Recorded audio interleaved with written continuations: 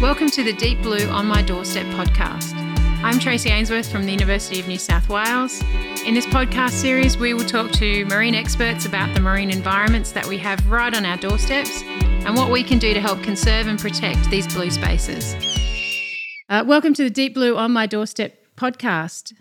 Today we head overseas again, and this time we're talking to Dr. Ty Roach, who is a marine scientist. He lives in Hawaii's North Shore, works at the Hawaii Institute for Marine Biology, and his talents cover from marine science all the way through to physics. But interestingly, Ty also started his marine science career while surfing professionally and was also a state champion wrestler. So you've got a really interesting background, Ty, and thanks for coming to talk to us on the Deep Blue On My Doorstep podcast. Yeah, happy to be here. One of the first things people must always ask you about is balancing your academic training and interests with your sporting life, because you come from this really high-achieving sporting life in both wrestling and in surfing. How has that influenced how you look at the marine environment in your science career, particularly from your professional surfing career?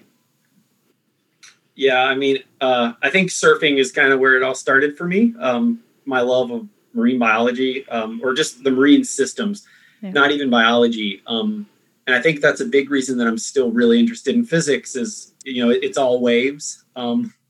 At kind of every level. And so that's been something that's, definitely kind of driven me throughout my science career. Is like, if I can do marine biology, then hopefully I can stay close to the ocean and score some wave time. Yeah.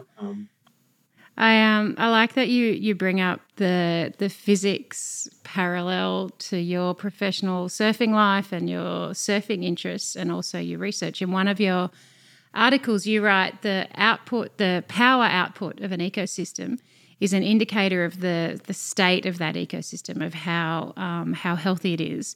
So you do a lot of research in thermodynamics, heat movement. It's a different kind of power, but it's an interesting synergy with the other part of your life. Is that something that really influences you? Is that the power that's in nature? Yeah, I would say that kind of my main inspiration for all of the things I've chosen have been kind of just, that power and awesomeness that's in nature. Actually power has been a main area of a lot of my research, kind of this energy use per time and how fast you do things versus how efficiently or how well you do them, which is, kind of such a metaphor. It gets so deep so quick, it's such a metaphor for life, right? Haste makes waste a little bit. And it's true in a physical sense and for, all the things I've kind of gone after. But we see it a lot in the bacteria, that's for sure. The faster they go, the sloppier they are, the fatter they get, which has, been interesting. Because your research, Ty, looks at that war going on between algae and corals when reefs start to degrade. And that's what you're talking about with the power that bacteria carry in how they can help degrade coral reef ecosystems. That's really interesting to go such a small scale to look at how reefs degrade. Is there a particular system that really opened your eyes to degradation on coral reefs? Yeah, so one of the first field trips I ever did, which was, it spoiled me so bad for field work. I actually, I went and worked on this boat called the Plan B. This guy, Ted Waite, who was the former owner of Gateway Computers, he has this luxury yacht that he loans out to science, apparently. I was fresh and new in the lab and knew almost nothing. And my boss at the time was supposed to go on this boat and they sent me. And so I ended up jumping on board. It was a very luxury science trip, to say the least. Yeah. And but while we were there, we circumnavigated the island of Curacao.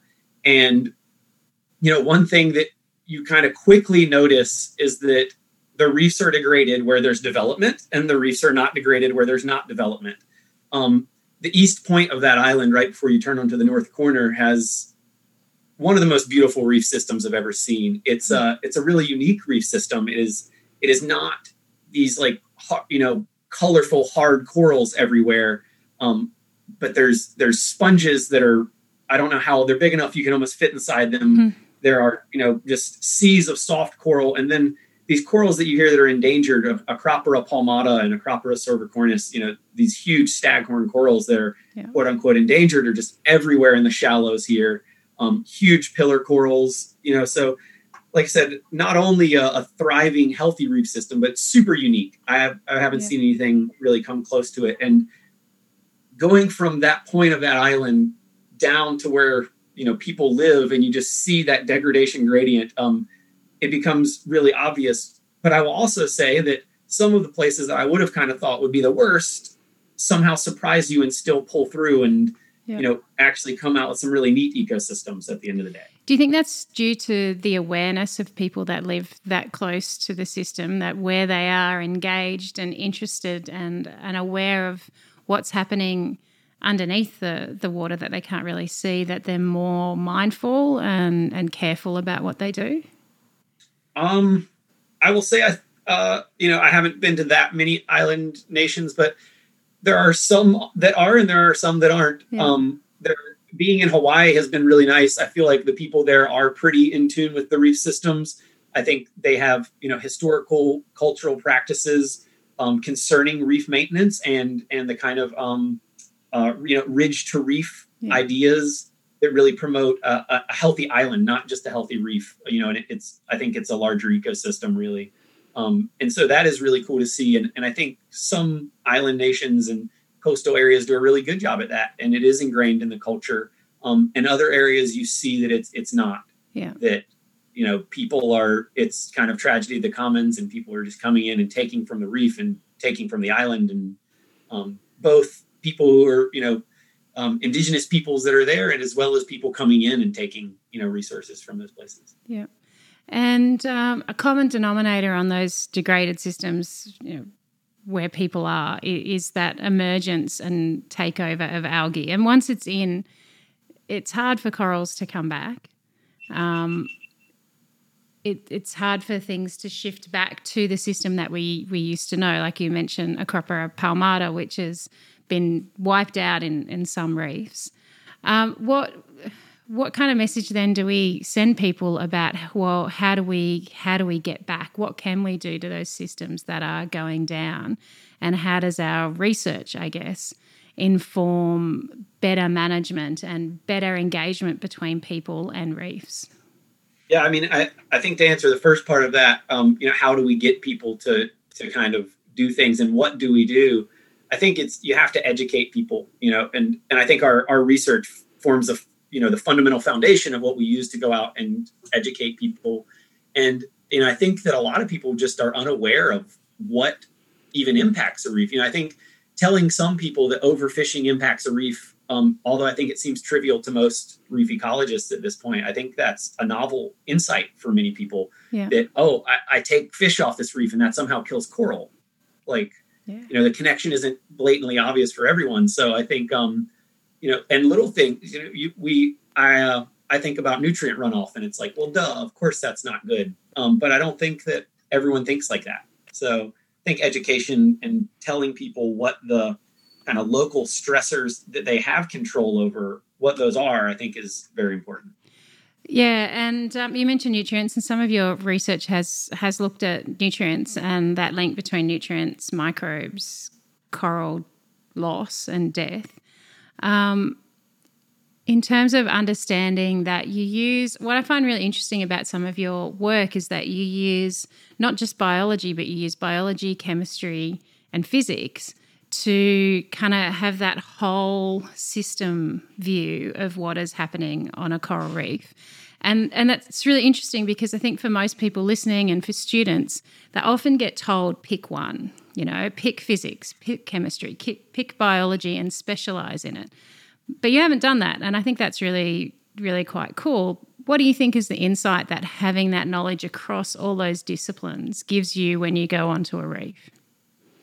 Yeah, so I think it definitely makes a reef a lot more interesting to me. Number one, I get to look at all the same things everyone else does, but I'm definitely on a reef a lot of times swimming around thinking about light waves getting compressed and, going through a photo system and what that actually means and where that electron goes. And I think oftentimes it's kind of cool because I find myself thinking most deeply sometimes when I'm on the reef, especially if I'm out for kind of if I'm a dive buddy on a working dive or something, and I'm just kind of sitting, hovering above an area of reef for an hour. Yeah. Those have been some really good thought sessions. And I think that, science in general, we see human medicine moving this way. We see a lot of ecology moving this way. Everything is an ecosystem at every scale, right? It's you just keep it's system within system within system. And that kind of hierarchy that you see in all these systems is, I think, the only way to really understand it and is to look at it holistically. I think this concept of a holobiont is really important in the sciences today. And so for anyone who's listening and may not be familiar, a holobiont is a assemblage of bacteria and viruses, fungus, anything that lives on or in a macroorganism. So humans have a holobiont, corals have a holobiont. And I think recently, so this is a little bit of semantics, but I've been trying to start thinking about something that I've been calling a holome with a W, so rather than an H. And I think the difference being that this pushes it past what's alive. It's not just the bacteria and things like that there. This is the biochemicals. These are the electrons. This is the whole thing. The how the animal interacts with the environment, because it's influenced by it. Yeah, exactly. I mean, we're learning more and more that these little components that are either biochemicals or bacteria play a huge role in shaping how organisms and animals, perform day-to-day functions and carry out life. And the technology is getting to where we can look at all those little pieces now. We don't just have to pick one or the other. You can put them all together, which is really cool. And put them all together to study something as fundamental as how coral and algae fight on a reef and how that interface with the environment and these different competitors works within a reef environment. Particularly I like that idea that you have of the holome. What was it you said? The holome? The holome. Holome. Yeah, because we're part of that on a reef, right? We're outside that influence. We can see ourselves as outside that influence of how coral and algae fight and how they're influenced by what happens in the water, but we're the ones that's influencing what's happening in the water to push that fight one direction or another. Yeah, I think that's it wasn't until I went to Ruth Gates' lab in Hawaii that I really started to, I guess, appreciate that because before I was just studying these coral and algae and was just kind of like, oh yeah, I know so much about them and this is how they interact and this is how they compete. And, I knew all these little details, but when I got to Ruth's lab, everyone there really has this notion that, like, yeah, of course it's mediated by microbes and it's mediated by chemistry and physics, but we have a lot to do with how that chemistry and physics proceeds, and we can intervene in the microbiology and the chemistry and the physics at all these different levels, and actually make a difference potentially. Which, like I said, it was Ruth's lab really gave me that appreciation for that. You mentioned intervene in those interactions, which can seem hugely overwhelming when we talk about how connected everything is. There's not just the animal, there's the animal and its microbes and its biochemistry, which is an interface to the environment in which we interface as well. And clearly everything shows that we can influence what happens because we're influencing a lot of places in a bad way. So how do we influence them in a good way? I think number one is use common sense, right? Don't step on the reefs. Don't run your boat into the reefs. It's so sad to see when you're out doing work and someone comes along pinballing between reefs because they have no idea where the channel is. Yeah. I know how long it takes for that coral to grow back after it's been pinballed. Probably don't jet ski in the reef either. Yeah, probably don't jet ski on the reef. Yeah. Yeah, don't jet ski on the reef. Don't stand on the reef. Don't run your boat into it. Don't drop anchor on it. And then, of course, at a larger scale, I think that people who are making policy and management decisions should also use a bit of common sense. And we know runoff is bad for not just the corals, for the whole system. Yep. Whether it's nutrient or sedimentation, both of those are typically not good. Yep. And bad for people who are using those places as well, who are swimming there or diving, surfing.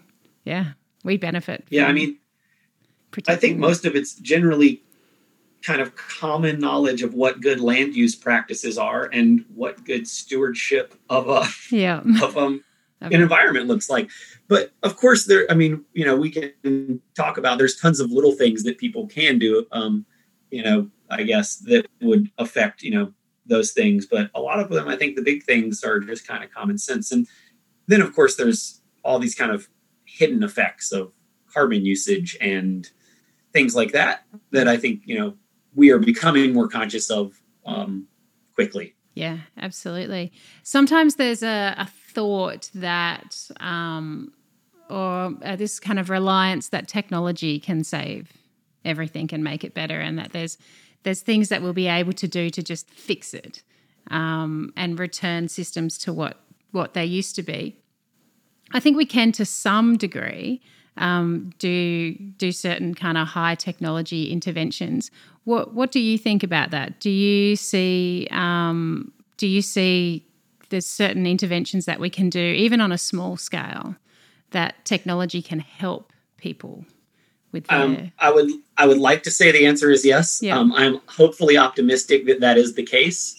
Although, I mean, I guess it really brings into question, like, what does restoring a reef mean? Yeah. That's a little bit kind of philosophical, but is having a system that's exactly like it was 100 years ago probably will never happen again. But I think we can have healthy, thriving ecosystems that are, they're doing a lot of photosynthesis. They're supporting a lot of biomass. There's a high diversity of things there. All these kind of things that we think of as being a happy ecosystem, or at least I think of. So I think that we can push systems back in that way.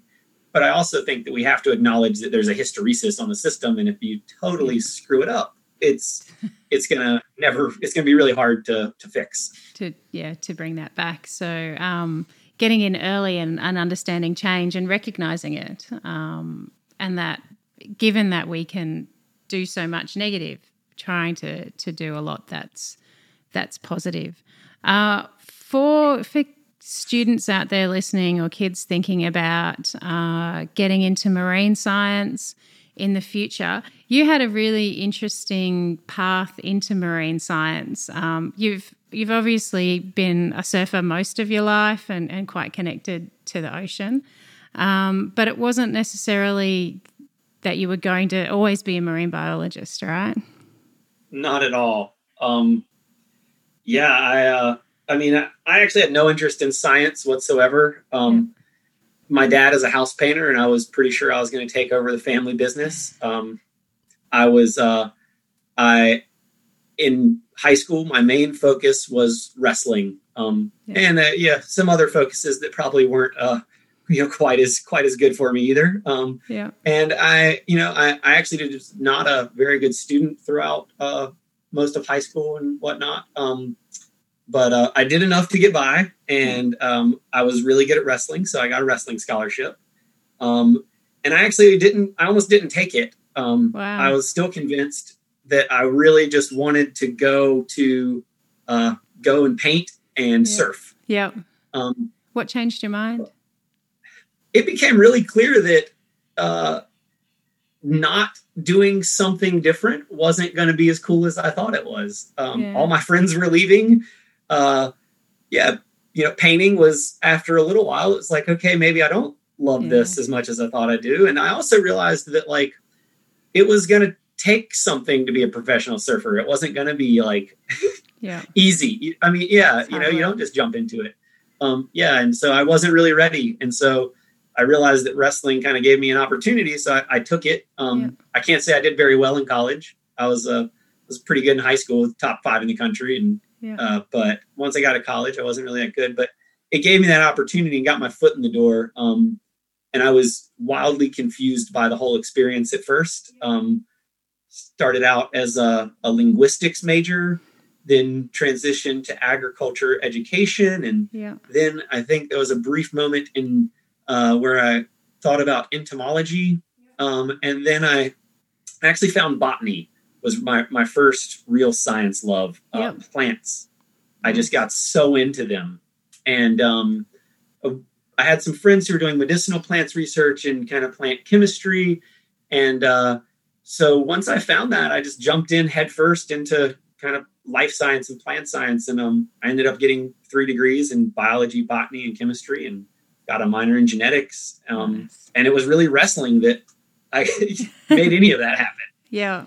I like you said before you just weren't ready. And I think that's just such a lovely message for kids out there thinking that they have to know somehow magically in their teenage years or late teens or early 20s even that this is the thing I absolutely have to do and they have to follow it. I think it's really lovely for them to be able to hear that it's okay not to be ready and not to know and to try lots of different things and find out what you can work passionately about. And that's something Nathan said earlier as well, was talking about how to find what it is that speaks to you, is what can you spend your time doing passionately is really important. I think that's a lovely message for kids to go and just spend their time in different experiences and find the thing that catches them. And I really like that you got caught by wrestling, you got caught by pro surfing, and then you got caught by marine science. It's just a really lovely kind of synergy of I guess what we were talking about earlier, power as well, of understanding your own power and the power of nature and following what you love. Would you have any advice for kids out there who are trying to work out what they're going to do, what their big passion is going to be? Yes, stay in school and have big friends. Have big friends. That's kind of how I lived my life. Have some good people that got your back, and just keep doing what you're doing or whatever you're passionate in. I definitely think that for most people, for myself, definitely education was has really opened up so many pathways. I just every step of the way it kept getting cooler. I can't say I enjoyed early grades that much, but as I moved on, college was a once in a lifetime thing. Thankfully, I guess, but also it was really good. And grad school was some of the most opportunities I've ever had in my life. So, like I said, stay in school and have good people that got your back. I think that makes a huge difference. Nice. Excellent. And we're really hoping that you come, once things open up again, that you come over and visit us here in Australia. What's on the hit list other than some really nice surf breaks? Yeah, so I definitely like to, think about the kind of stuff that's going on in the reef there. I'm relatively unfamiliar with the kind of Australian reef system. So I have a big question right now in my head, kind of like, what makes a coral? And it's becoming more and more apparent that corals aren't all the same, and that ecosystems aren't all the same, and that a lot of the things that I think of as kind of fundamental to how ecosystem processes work in the Caribbean, I'm finding right now are very different potentially in Hawaii, and I would assume are potentially very different in these same reefs or in these Australian reefs, and the kind of Indo-Pacific. And I hope that everything works the same, because I think that makes our life a little easier. Yeah. But other than surfing, even though I think surfing's top of the hit list right now if I head back to Australia. Last time was a little too much science. We got plenty of beaches here. We do. You would love it. Oh, yeah. Definitely. I posted a photo of our beach here on online, and I noticed you very quickly had a look at it. Yeah, it looked good. It did. It looked very, very nice. It's been beautiful down here as we're starting to move out of winter. It's just awesome.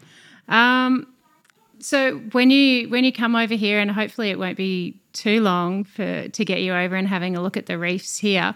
So obviously we've got the Great Barrier Reef, and It's interesting because you're talking about all different kinds of reef systems, and we have so many different kinds of reef systems. And we often talk about the Great Barrier Reef like it's one thing, but it's 3,000 different reefs. There's inshore reefs, offshore reefs. We've got some reefs that are incredibly pristine and some that are really degraded, have a lot of water quality issues and disease issues. And so breaking down that network of reefs into those that can be kind of managed in more of a hands-off way, limiting things like fishing and actual damage to them. But then there's these other systems which are really close to that phase shift to algae. Some of your research looks at things like probiotics and how we can treat sick and diseased corals and how we may be able to apply that in some reef systems. Can you talk a little bit more about probiotics and what that concept is for reefs and for corals? Yeah. So a probiotic is basically a blend of beneficial bacteria. And so we've used these some in human medicine and have started to kind of think about these types of things. And so what we've been doing is basically we take corals, we smash them up into a paste, we smear them on a plate, an agar plate, and we let bacteria grow. Yeah. We then isolate those bacteria. So we pick out each individual colony and separate them. And then we screen all of those bacteria for functions that we think would be good for corals.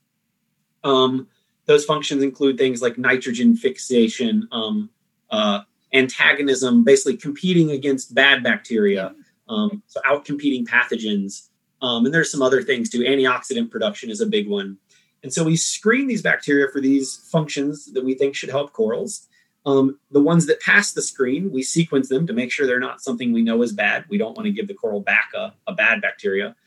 We put them all into a blend, and then we give them back to the corals that they came from. And so far, we've had kind of preliminarily, I think, good results that are showing that we can protect corals from certain stressors by giving them these beneficial bacteria.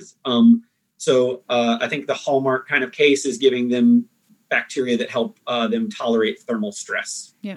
And so that's one of the things we've been working on. But I think there's a lot of other interesting ideas along those lines. I've been thinking a fair about mucus transplants. So similar to the way people are doing fecal transplants in humans, if we can take mucus and enrich for bacteria and give these back to corals, as well as phage therapy, so if you've never heard of a phage is a virus that only infects bacteria. And so we can use these viruses to target very specific bacteria and take them out and kind of re-engineer the holobiont of these corals. And the advantage is that if you use antibiotics, oftentimes they're going to kill everything. So you kind of just wipe it out. That's not really what we want. But also we don't develop antibiotic resistance and things like that. So we can take these phage, these viruses, and actually engineer the microbiome of these corals into a healthy microbiome. And so those are kind of some of the things I'm thinking about. Yeah. I think they're interesting from both a potential restoration and kind of mitigation standpoint, but also there's a lot of fun games we can play with that and just understanding the fundamental science of corals and algae. Yeah, and how that really complex organism works. So that's taking some pretty cutting edge kind of medical theories and ideas and applying it into the marine environment. That's really novel and new, and is really heavily influenced by some of the advances that are being made in medicine. Do you think that there's a potential that we could start trying out some of these and testing them in the wild in the near future? Yeah, so I think things like the mucus transplants, potentially probiotics, I think that those are getting close to being able to try them in the wild. And if nothing else, I think we can at least use them in any sort of aquaculture that we do for corals and coral husbandry. Yeah. I mean, the aquaculture industry has shown us that probiotics, they work, they're good. Yeah. And it's also shown us that it's scalable. You can produce enough of these bacteria, if that's the goal, to actually do something with them. The phage therapy, I find whenever I talk about this at meetings, people get really jazzed on it. And they all want me to do phage therapy for corals until I explained to them once again that could involve genetically engineering a virus and releasing it into an ecosystem. Yeah. And, and I think Nathan just went a little pale. Yeah, no more viruses. Right. Yeah. So it sounds less cool or less good when you say it that way. Yeah. Actually, I had a guy recently ask me, he said, can you aerosolize phage over the reef? And I said, we can definitely aerosolize viruses. Like, that sounds like an even more horrible idea than just putting them in the water. Yeah, pandemic. And actually, I think that's actually kind of an important point on where coral or where restoration is right now. Some people are, I think, they're really doing restoration. And I know it's like they mean well, but I think that it should be not just restoration, but kind of restoration science. Yeah. That we need to do restoration in a way that we can make sure we learn from it. And we make sure we're doing things that don't have off-target effects, that don't actually push these systems in a different state that could potentially be non-recoverable to where we want to go in the future. And I think, like I said, I think all these things are good intentions to dump a bunch of viruses on the reef. If I did it, I would mean well. But I think we need to make sure we do the research to really, do it right. And I also think that even when we do it in the wild, when we go and restore these reefs, we need to make sure we keep the data and look at it still as scientists and make sure that we're not just happy coral hugging hippies. yeah, which is nice. But yeah, in terrestrial systems, that's what's happened, right? Wherever people are managing terrestrial parks or trying to restore things after bushfires or anything, it is a science-based approach. And it is about studying what works and what doesn't work, because also in terrestrial systems, there's a lot of examples of where what you're saying, well-intentioned ideas that carry risk haven't worked out so well. And I think that's something that people do worry about and are becoming more and more aware of, is the risk when we intervene. Australia doesn't know anything about that, right? No, don't mention the cane toad. Cane toad myxomatosis is a great one. Yep. There's been a few well-intentioned oopses, definitely. We definitely have a feral cat problem as well. Yeah. It's like really bad. Yeah. Did you bring those in to get rid of the cane toads? Oh, we did something, and we got kangaroos as well. Lots of kangaroos. They're supposed to be here. Yeah. That's right. I'll keep the kangaroos. Yeah, but probably not. Yeah, aerosoling viruses in a pandemic is quite terrifying idea. I don't think the aerosolizing viruses is the answer, but it's also exciting that we're thinking that far out of the box. Yeah. That we're really, and I think some of these reef systems, I think they need it. Yeah. We are at a point where we've got to start thinking of new, innovative, what may seem extreme ways to do things and ways to kind of fix the issues at hand. Yeah, I like that point, because it's not one size fits all. It's not all reefs are the same. Not all reefs are in the same state, and there are places where the impacts and the degradation have been quite severe. And it is a kind of getting to the point for those localized systems. Do you accept a different reality for the reef, and that it's never going to be coral again, and it's never going to go back to being the diverse system it used to be?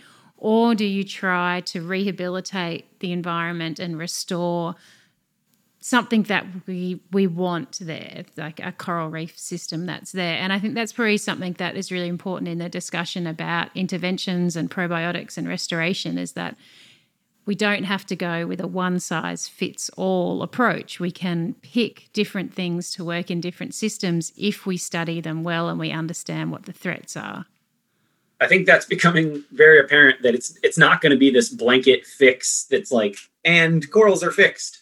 It's going to take a while, and it's going to be, I think, it reminds me a lot of personalized medicine, but on an ecological scale. We're going to have to collect data about these reefs and in a very informed manner go in and treat them to rehabilitate them. And this kind of, what you were saying earlier made me think, and another interesting, really interesting point to me is, what are we actually aiming for? Like, what are we trying to restore?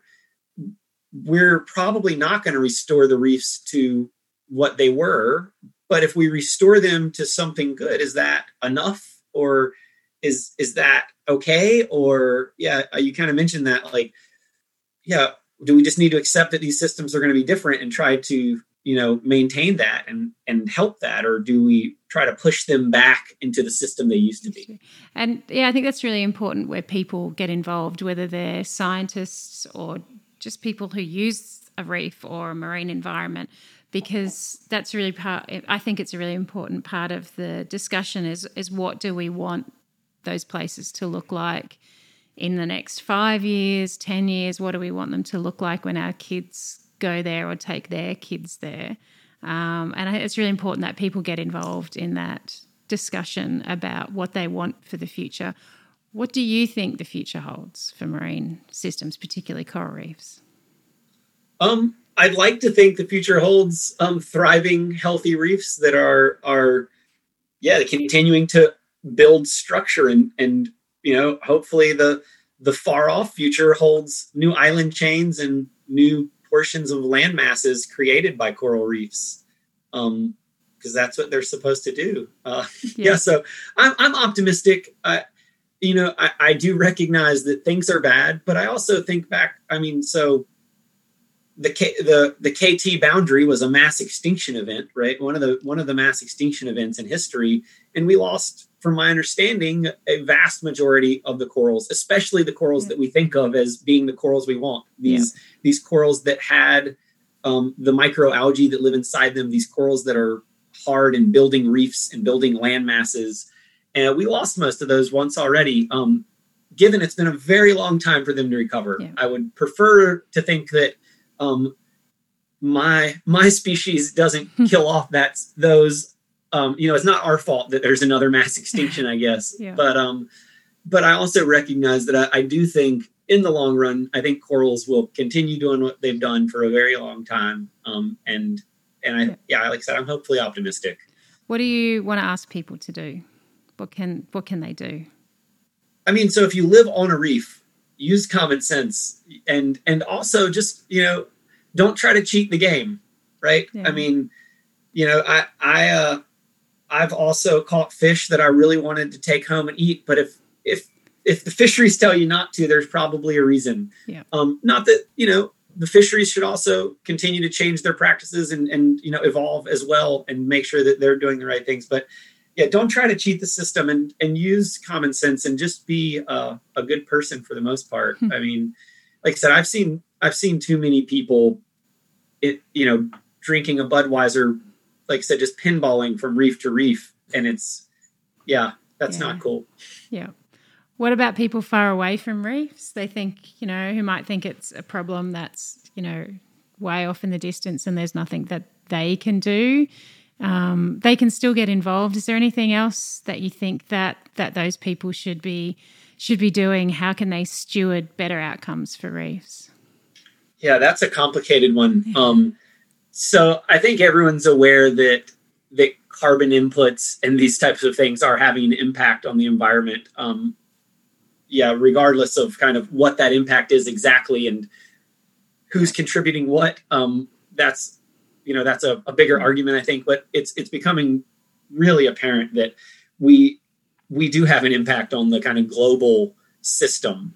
And that's one thing that moving between the lab where I did my PhD and the lab where I am currently has really shown me is where I did my PhD, we look at these local stressors. I'm looking at coral and algae right next to each other and how the carbon and the nutrients changes. And I kept zooming in the whole time I was in that lab. So, just deeper and deeper into the problem. And then when I moved into to the Gates lab, it was definitely this big picture, global. What are the global things that we can help fight? How do we, what do we do with that? And so I think that people do need to realize that there is globalization of everything at this point, right?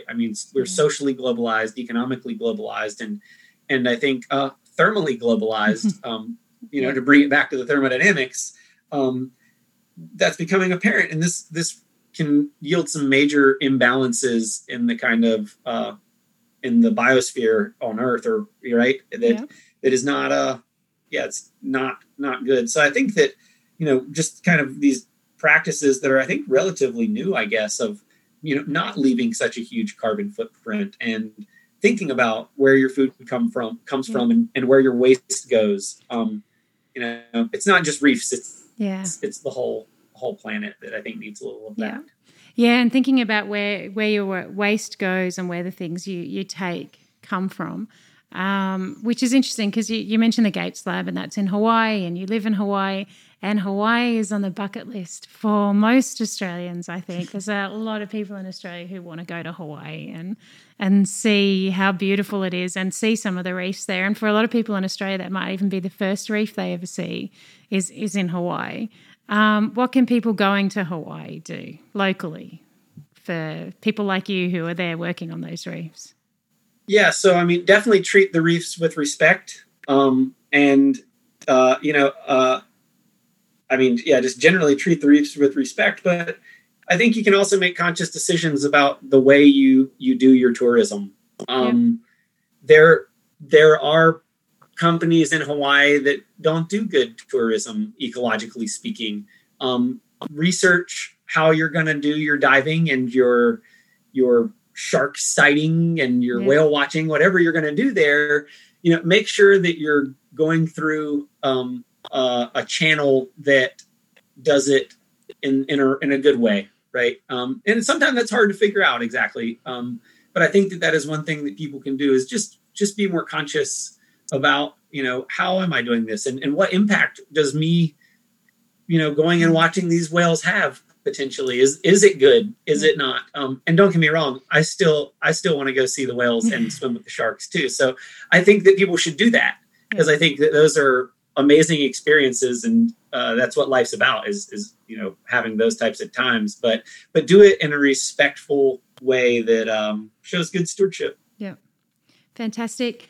Dr. Ty Roach, thank you so much for talking to us today, telling us about your life, your sporting life and your marine life. It's been lovely to talk to you. Thanks for joining us.